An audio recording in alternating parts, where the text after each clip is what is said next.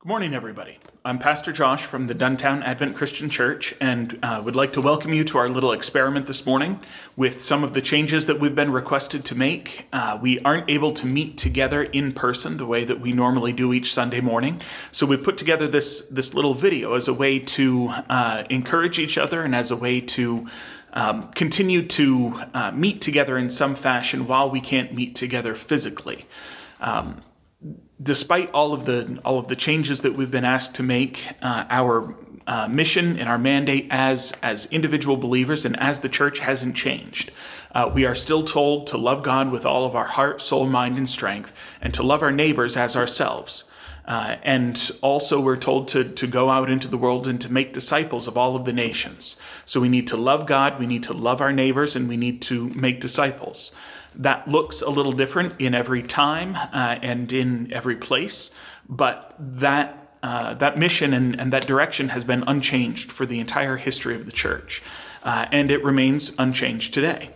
So this is one of the ways that we're attempting to do all three of those things at one point and at one place in time. So as we join together and as we worship together separately, I'd like to open with Psalm 131, where it says, "O Lord, my heart is not lifted up. My eyes are not raised too high. I do not occupy myself with things too great and too marvelous for me. But I have calmed and quieted my soul, like a weaned child with its mother. Like a weaned child is my soul within me. O Israel, hope in the Lord, from this time forth and forevermore." Let's pray. Father, we ask that you would use this time to encourage us, God, to lift us up, and to remind us, Father, that our hope is found wholly, solely, and completely in you. God, we depend on lots of things incorrectly, God. We lean on our jobs, the security that money brings us, the security that we feel from having possessions, God, but ultimately, you are the only thing that we can depend on. Everything else that we lean on, everything else that we trust in will fail us. But God, you alone are able to sustain us through the darkest times of our lives. God, you alone are able to lift us up when we have fallen down to the uttermost, God. We love you, and we are so happy to be able to gather together like this to worship you. We pray in Jesus' name. Amen. Here we are with Mrs. Joyce Blackstone, who is turning 95 today. Happy birthday to you. Happy birthday to you. Happy birthday, dear Mommy. Happy birthday to you. Are you one? Happy birthday to you. Happy birthday to you. Happy birthday, dear Miss Joyce.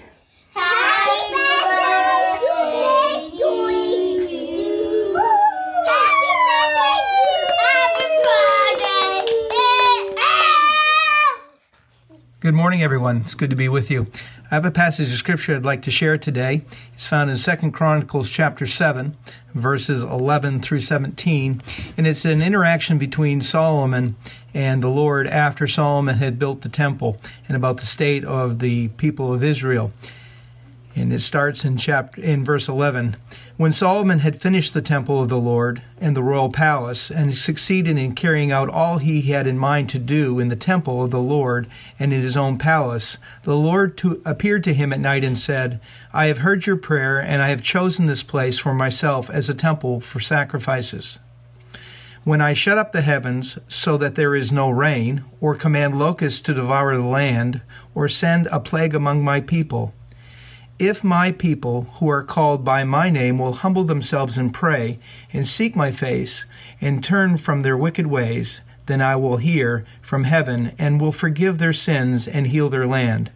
Now my eyes will be open and my ears attentive to the prayers offered in this place, and have chosen and consecrated this temple so that my name may be there forever.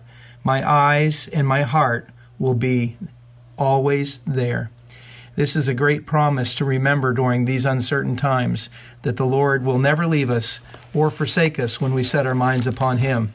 And I'd like to just also share a passage of Scripture found in Numbers chapter 6, verses 24 and 25. This is a passage of Scripture that my grandfather always used to close the services with on Sunday morning, and Pastor Josh has begun to do that as well. And it's just a very special passage of Scripture to me, and reminds me of the promise that God has given to each of us.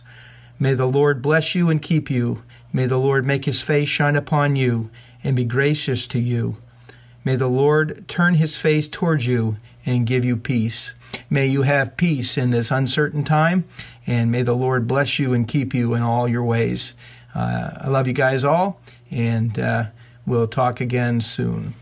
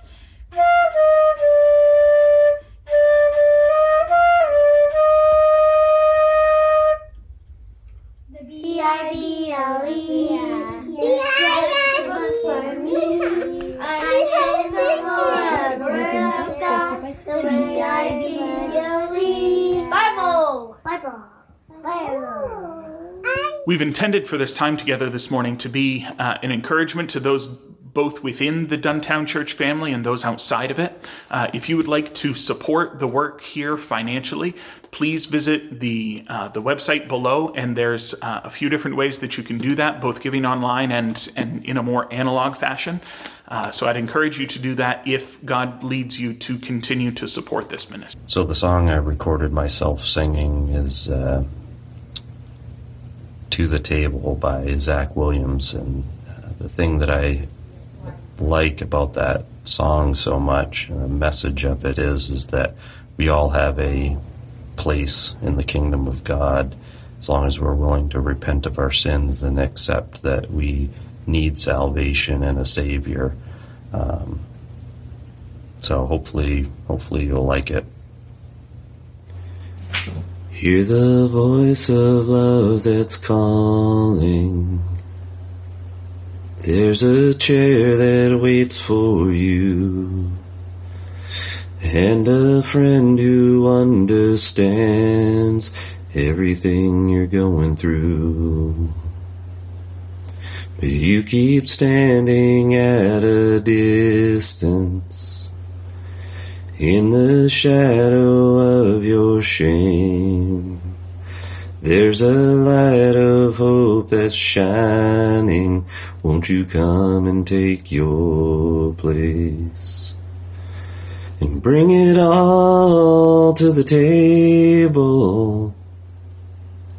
There's nothing He ain't seen before. For all your fear, all your sorrow and your sadness, there's a Savior and He calls. Bring it all to the table. He can see the weight you carry, the fears that hold your heart. But through the cross you've been forgiven. You're accepted as you are. So bring it all to the table. There's nothing He ain't seen before. For all your trials, all your worries and your burdens, there's a Savior and He calls, bring it all to the table. Bring it all.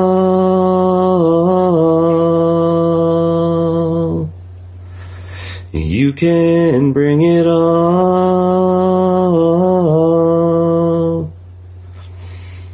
And come on in, take your place. There's no one who's turned away. All you sinners, all you saints, come right in and find your grace. Come on in, take your place. There's no one who's turned away. All you sinners, all you saints, come right in and find your grace. And bring it all to the table. There's nothing He ain't seen before. For all your sin, all your sorrow and your sadness, there's a Savior and He calls, bring it all to the table. So as part of our revised approach to life together as a church during this time, we have implemented a few additional activities that you might find beneficial. We are having small group meetings online periodically throughout the week. And we are also having a daily discipleship time where we're simply reading the Bible and praying together. If you'd like to participate in any of those, there's some information below, and feel free to reach out and ask how you can become involved with that. We'd love to be able to be an encouragement as a church to everybody around us who needs encouragement during this rather difficult time. So if that's something you'd like to participate in, please reach out, please let us know, and we'll get you set up with that. You all could keep Cameron in prayer as he finishes his clinical rotation up in Bangor. Hopefully he'll have enough patience to continue to be at that clinical and finish it so it won't delay graduation for him. Also, Mac has been having some issues with side effects on a medication that he's taking. It's really affected him functioning, has affected him being able to work. He has a doctor's appointment coming up next week. Hopefully he can get that figured out so he can get back to working and functioning on a regular basis. That would be great. Thank you. One of the things that we try to do every time that we gather together is to pray for one another. That has to look a little bit different in these times, but we definitely need to continue to do that now more than ever. If you're a member of the Duntown Church family, I've tried to reach out to you with a newsletter, either via email or via snail mail. If you didn't receive one of those and would like to, please let me know so that I can add you to the appropriate list. Because this is a little bit more public format, we won't be praying specifically for anybody without their express permission, as some of you have given by submitting your requests. But if you'd like us to pray for you publicly like this, please just let us know. We're happy to do that. If you'd rather not, but you would like to have some of the leadership team and some of the prayer warriors in the church be praying for you, we can certainly do that as well. So let's take some time together to pray for our community, to pray for our country, to pray for those individuals who have been affected by some of the changes in the last week. And above all, we need to pray for our own hearts.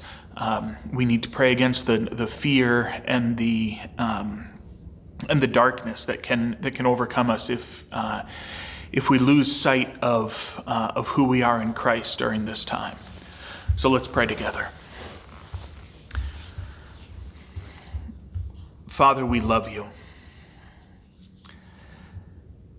That, above all, needs to be the driving force behind everything that we do and everything that we think and everything that we say. now more than ever. We love you. And Father, as a people and as individuals, we confess that we have not done a good job of that. Father, we've rebelled against you, God. We have not trusted you. We have not looked to you, God, and we confess that to you right now.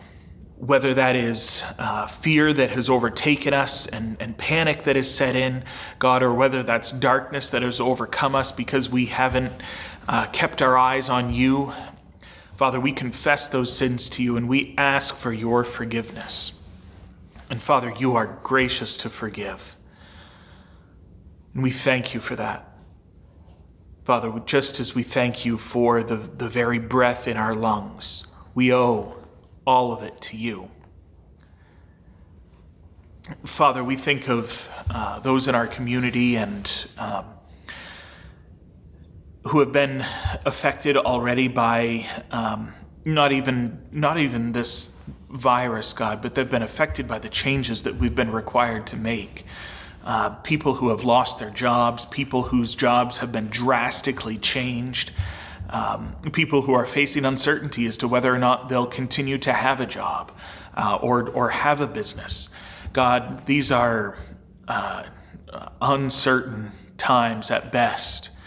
And we ask that through the midst of these, God, that you would give us a sense of peace, God, and a sense of comfort, that you would be with those who need some reassurance, Father.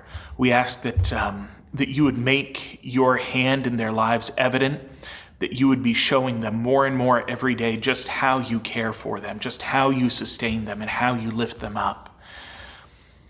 Father, for those who are in positions of leadership at all levels of government, God, we ask that you would give them wisdom, that you would be showing them and directing them, Father, the right way to go, the correct choices to make. We cannot understand all of the things that come into play. And God, we can't understand all of the things that weigh heavy on their minds. But God, we can understand that even when we are falling short, even when we lack the wisdom and understanding, you don't. And so, Father, we ask that you would give generously of your wisdom and of your insight to these leaders that we have. And God, we ask that you would turn their hearts to you, that you would make their hearts soft, God, that they would be open to your direction, God, that they would be willing to lean on you and not depend just on themselves. Father, we thank you that is something that we can do, that we can lean on you, that we can depend on you. Father, you are the rock. You are the rock. You never change. You never fail. You never fall. And so help our lives, help our provision, God, help our hope for the future to be anchored wholly and completely on you. Father, for those in our lives, God, our friends and our family members who don't trust you, who aren't following after you, Father, we ask that you would be using this uncertainty to be at work in their hearts, that you would show them that you would show them just how fragile the things that they depend on are. Father, we ask that you would show them that they need you. Above all else, before all else, Father, they need you.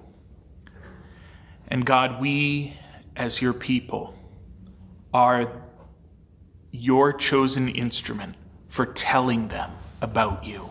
So, Father, we ask that you would grant us peace, that you would grant us even a joy, Father, in the midst of these circumstances, that the people around us would wonder, that the people around us would ask us, why is it that you can remain so calm? How is it that you can love people in the midst of darkness and in the midst of difficulty? so that, Father, we can tell them about you, so that we can tell them how we love you and how we trust you and how we follow you and how you've never led us wrong. Father, we thank you for the ability to come before you like this to pray. God, it's a wonderful, wonderful privilege, Father, and it's one that we don't deserve, and it's one that we take for granted. So God, I ask that you would be working in us, that you would make our hearts yearn for that relationship with you. We ask that you would turn our hearts back to you where they may have been seeking other things. We love you and we praise you, and we pray all of this in Jesus' name. Amen. Okay, I'm going to read from Matthew 21, 23 to 27. And when he entered the temple, the chief priests and the elders of the people came up to him as he was teaching and said, "By what authority are you doing these things, and who gave you this authority?" Jesus answered them, "I will also ask you one question, and if you tell me the answer, then I also will tell you by what authority I do these things. The baptism of John, from where did it come? From heaven or from man?" And they discussed it among themselves, saying, "If we say from heaven, he will say to us, 'Why then did you not believe him?' But if we say from man, we are afraid of the crowd, for they all hold that John was a prophet." So they answered Jesus, "We do not know." And he said to them, "Neither will I tell you by what authority I do these things." So we're picking up this morning in Matthew 21. Jesus has left Galilee. He's left the area that he's been ministering in for 3 years now, and he's traveled to Jerusalem, the capital city there, to take part in this Passover celebration. This was the high point on the Jewish calendar, and everybody who could traveled to Jerusalem to celebrate the Passover. Now, when Jesus comes into Jerusalem in the beginning of Matthew 21, they have he enters to what's called the triumphal entry, basically what we celebrate on Palm Sunday, where all of the people were praising him and giving thanks to God, saying, "Hosanna, Hosanna, blessed is he who comes in the name of the Lord." And after Jesus enters into Jerusalem, he proceeds to the temple, and he drives out of the temple all of the people who were there doing business, right? They were there selling animals for sacrifices and changing money and, providing a necessary service, but not in the right place and not in the right way. And so he drives them all out of the temple. And the triumphal entry and then the cleansing of the temple kind of turned the whole city on its head, because the rumors that have gone before this man have proven to be true, right? That he really is who he says he is. He's there, he's cleansing the temple, he's healing the blind and the lame, and he's teaching, and the people think that this is wonderful. But the rulers, the leaders of the Jewish nation, kind of take exception to this, right? It's undermining their authority, and so they band together and they ask him basically, "Who do you think you are? What gives you the right to do these things?" And the way that they put it together, it's kind of a trap. Right, because he has said earlier and in other places that his authority comes from God, and if he says that here, then because of the circumstances, they kind of have a little bit of an edge. They can try him for blasphemy, for claiming to be God, and sentence him to death. But if he claims that his authority comes from man, he doesn't have the right credentials. He doesn't have the degrees, he doesn't have the pedigree to be teaching in the temple like this. And so what Jesus does is he turns the question back on them, which was a common teaching tool in those days, answering a question with a question. And so he goes back to John the Baptist. Now, John the Baptist was a prophet, actually Jesus' cousin, who came before Jesus and who pointed to Jesus as being the Messiah. He said that Jesus was the one who was promised, who would come and would make all things right in the world. And so John called the people to repent of their sins, and as an expression of that repentance, to be baptized so that their sins may be forgiven. And through the work of John, God turned the hearts of the people to repentance.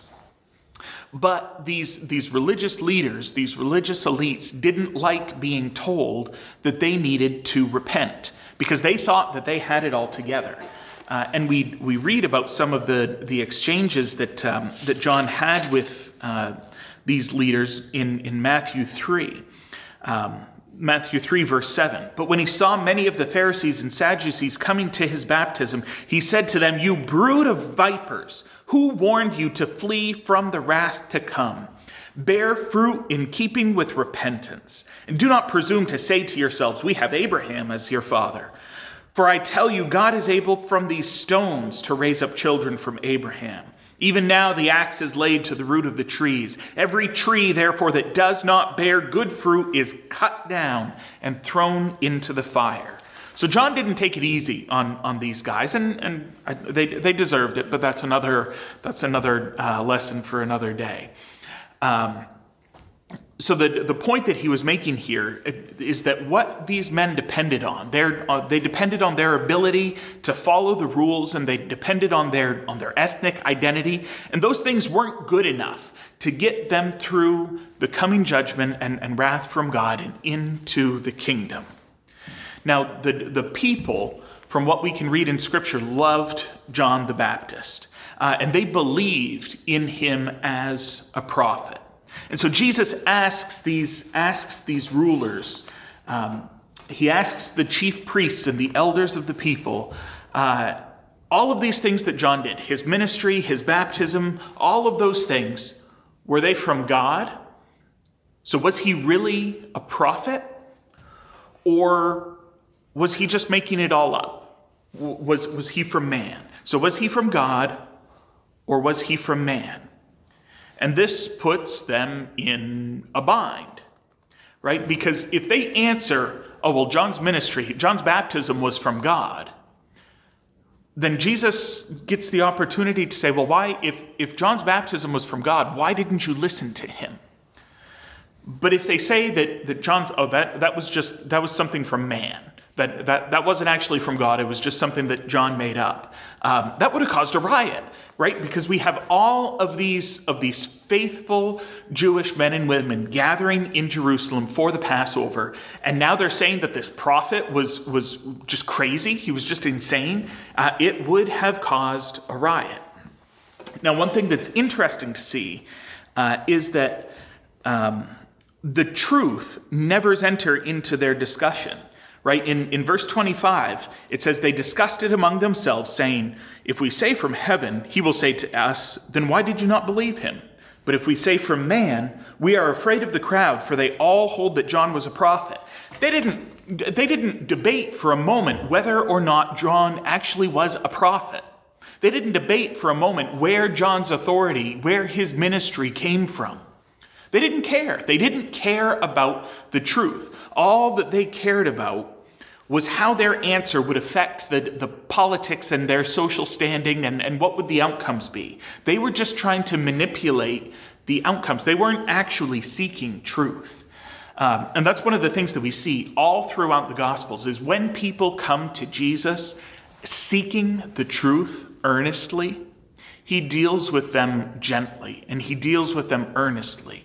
But if people come to Jesus trying to manipulate him, trying to change and game the system a little bit, he exposes that agenda, sometimes very, very forcefully. And so these elders and chief priests opt not to answer Jesus' question. Neither one of the options that they give him, A or B, are acceptable, and so they go with C. I just don't know. And so he says, well, if you're not going to answer me, then I'm not going to answer you. either. And then he goes on to give this parable to help explain it to them. Matthew 21:28 through 32. What do you think? A man had 2 sons, and he went to the first and said, Son, go and work in the vineyard today. And he answered, I will not. But afterward he changed his mind and went. And he went to the other son and said the same.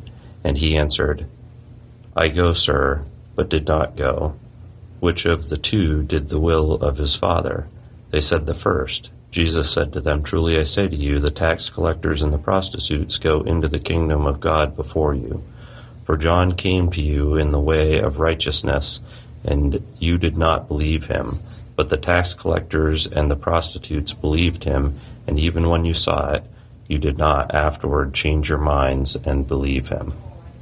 So Jesus tells this parable about these 2 sons. So the first son is told to go, and basically he says, no, I'm not going to go. And then later on, he changes his mind, and even though he said he wasn't going to go, he goes. And then the second son is told to go, and he says, yeah, sure thing, I'm going to go, and then doesn't. And so Jesus asks, who is it who did the will of the Father? And they answer correctly, well, the first one, the one who initially said he wasn't going to go and then changed his mind, he repented and later on went. He was the one who did the will of his Father. Because the one who said that they were going to go and didn't, the words that they said ended up being empty and meaningless and worthless. And then Jesus turns and he points his finger at them. Remember we said that Jesus will expose people's agenda when they aren't actually seeking the truth. So he says, John came to tell you what it meant to be righteous. And you claimed that you already knew what it meant to be righteous. You claimed that you didn't need to repent. But your lives weren't bearing that fruit. You paid lip service to the kingdom, but didn't actually do what the kingdom and its king required. But in comparison to you, when the tax collectors and the prostitutes heard John's message, so these are the lowest of the low, these are the worst sinners that you could imagine. When the tax collectors and the prostitutes heard John's message, when they heard John's call to repent, even though they had previously had no interest in the things of the kingdom, even though they had no interest in God, and even though they had rejected God and his commands, they repented. And because of that, they were welcomed into the kingdom. You see, John and Jesus weren't putting out this casting call for the best and the brightest. They weren't only just taking the top 10% of society. They were calling those who were separated from God by their sin to repent of that sin, to turn away from it, to leave it behind. And instead of seeking after that sin, to seek after God. This was ultimately the purpose of Christ's ministry, to call people to repent of their sins and to place their trust in the good news of God's grace and mercy. See, from the time of the Garden of Eden, from the dawn of creation until now, we as people have wanted to be in charge. We've wanted to make our own decisions and to chart our own courses, to pick and choose what we depend on, what we count on to fulfill our needs. We want to determine what's okay for us to do. We want to be the arbiters of how we should treat other people. But every time that we insist that we know what's best, we turn away from our Creator. We turn away from the one who loves us and who wants what's best for us. We choose our own paths, and those paths that we choose only end in death. See, Adam in the garden, as our forerunner, he chose his path. And everything, from the plants and the animals to human relationships to our hearts today, to the very ground that he walked on, all of those things were broken as a result of that sin. And that original sin, all the way today to our sinful actions, all of that sin has warped and twisted and shattered and broken God's creation. And so all of the sin, all of the pain, all of the hurt, even down to this virus that we're dealing with today, all of these things are rooted in and are the consequence of mankind's rebellion against God. Now, like the two brothers in this parable, we fall into two basic camps, right? The first group just doesn't want anything to do with God. We've dismissed him, we've ignored him, we've even ridiculed him. We've been living our lives the way that we want. We've been living our lives by our rules, following our directions, following our own plans. We've depended on our own skills and abilities, our smarts, our strength, our money. We are the ones in our lives who make things happen. And we are not subject to the whims of some old guy up in the sky. But the second group professes with their mouth a faith in God. You know, maybe there's a little God on Sunday morning, maybe not. Maybe I just try to be a good person, a kind person. Maybe I'm saying all of the right God words and doing all of the right God things.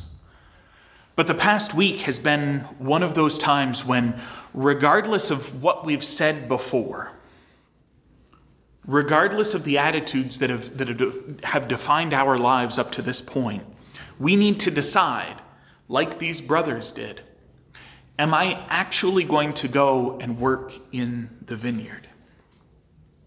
See, that first group says, up to this point, I've rejected God. And I've been depending on my own ability, my own decisions to provide for and to keep my family safe and warm. I've got this. I don't need God. And so maybe this time has caused you to rethink that. Maybe I don't got this. Maybe I would be better off following somebody else. Maybe I would be better off depending on somebody else rather than it just being up to me. Maybe you have said for years, oh yes, I'm a Christian. I follow God. I am strong and courageous in him. I have not been given a spirit of fear, but of power. But then when the news started to turn dark and people started panicking, maybe you started to panic a little bit as well. And that's not to fault you. Because I think that we all, at some point, have had our faith in the last week or two waver, right? We've all experienced those times of darkness and fear, because it has been revealed to us that while we professed to have a faith in God, really what we had faith in was our job, our bank account, America, Walmart. Right? Those were the things that we had trusted in. Those were the things that we had depended on. And it was revealed that we can't always depend on them. But regardless of which one of those two camps you've been in, regardless of which son from this parable you have been, regardless of where you are, or who you are, or what it is that you've done, the call today is simple: to stop trusting in yourself and trust in God instead. Because all of that sin that had separated us from God, that had kept us apart from God, has been paid for. It says in Colossians 2 that you who were dead in your sins and trespasses, God made alive together with him, having forgiven all of our trespasses by canceling the record of debt that stood against us with its legal demands. This he set aside, nailing it to the cross. On the cross, Jesus Christ paid the price, paid the penalty that we were supposed to have paid for our rebellion, for our sin, for our going our own way, rather than following after God. He paid it once and for all. And so what we are called to do then is to repent, to turn aside, to change direction, to say that we're done with those old ways. We're done with the way that we used to live our lives. We're done depending on our own strength. We are done. We are done with the world. And instead of following after those things, we want to follow after God. It says in Mark 1:15 that Jesus preached, "The time is fulfilled and the kingdom of God is at hand. Repent and believe in the gospel." Believe that good news that through the death of Jesus Christ on the cross, we can be right with God. We can trust him. We can rely on him. We can depend on him in all things and through all things. So today, then, we are called to be obedient sons, regardless of what we've done before, regardless of the choices that we've made before.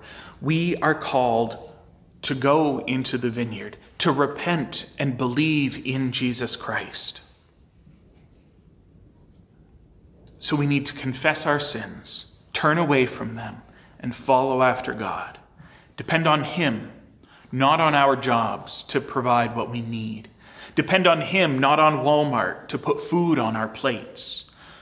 We are called to trust him, to follow him, to seek him, and to love him. If that's something that you would like to try and do, this is a little bit of an unprecedented time. We're still trying to work out exactly what that looks like for us as believers to follow Jesus as a group, as a church. But we would invite you to come alongside of us and to walk with us as we do that. Whether that's through some of the discipleship opportunities that we'll have throughout the week or small group meetings. We'd love to come alongside you and walk with you as you learn what it means to trust and to love and to follow Jesus. If that's something that you'd like to do today, I'm going to pray here in just a moment, and you can pray right along with me. Father, we have depended on ourselves. We have sought our own path. We've tried to do things all on our own. We've tried to do things that make the most sense to us. And God, we're done with that. I'm done with that. I am done trying to play my own little God over my own little world. And I'm turning all of that over to you. God, I am placing my trust and my faith in you, because I can't do this anymore. I can't do it. That much has been revealed to me. But God, your word says that where I am weak, you are strong. And so, Father, I want to depend not on my weakness, but I want to depend on your strength. And so I am placing my trust. I am placing my hope. I am following after Jesus. Father, please forgive me for all of the times that I haven't done that. Please forgive me for all of the ways that I've tried to choose my own path and chart my own course. God, help me to follow Jesus with everything that I have and everything that I am. We love you and we praise you today. We pray in Jesus' name. Amen. We're so glad that you could join us today. Hopefully this has been an uplifting and encouraging time for you. Hopefully you have been spurred on to better love God, to better love your neighbor, and to become a better disciple, and to help those around you become better disciples as well. And in closing this morning, I'd like to read to you from Numbers 6. The Lord bless you and keep you. The Lord make his face to shine upon you and be gracious to you. The Lord lift up his countenance upon you and give you peace. Go in peace.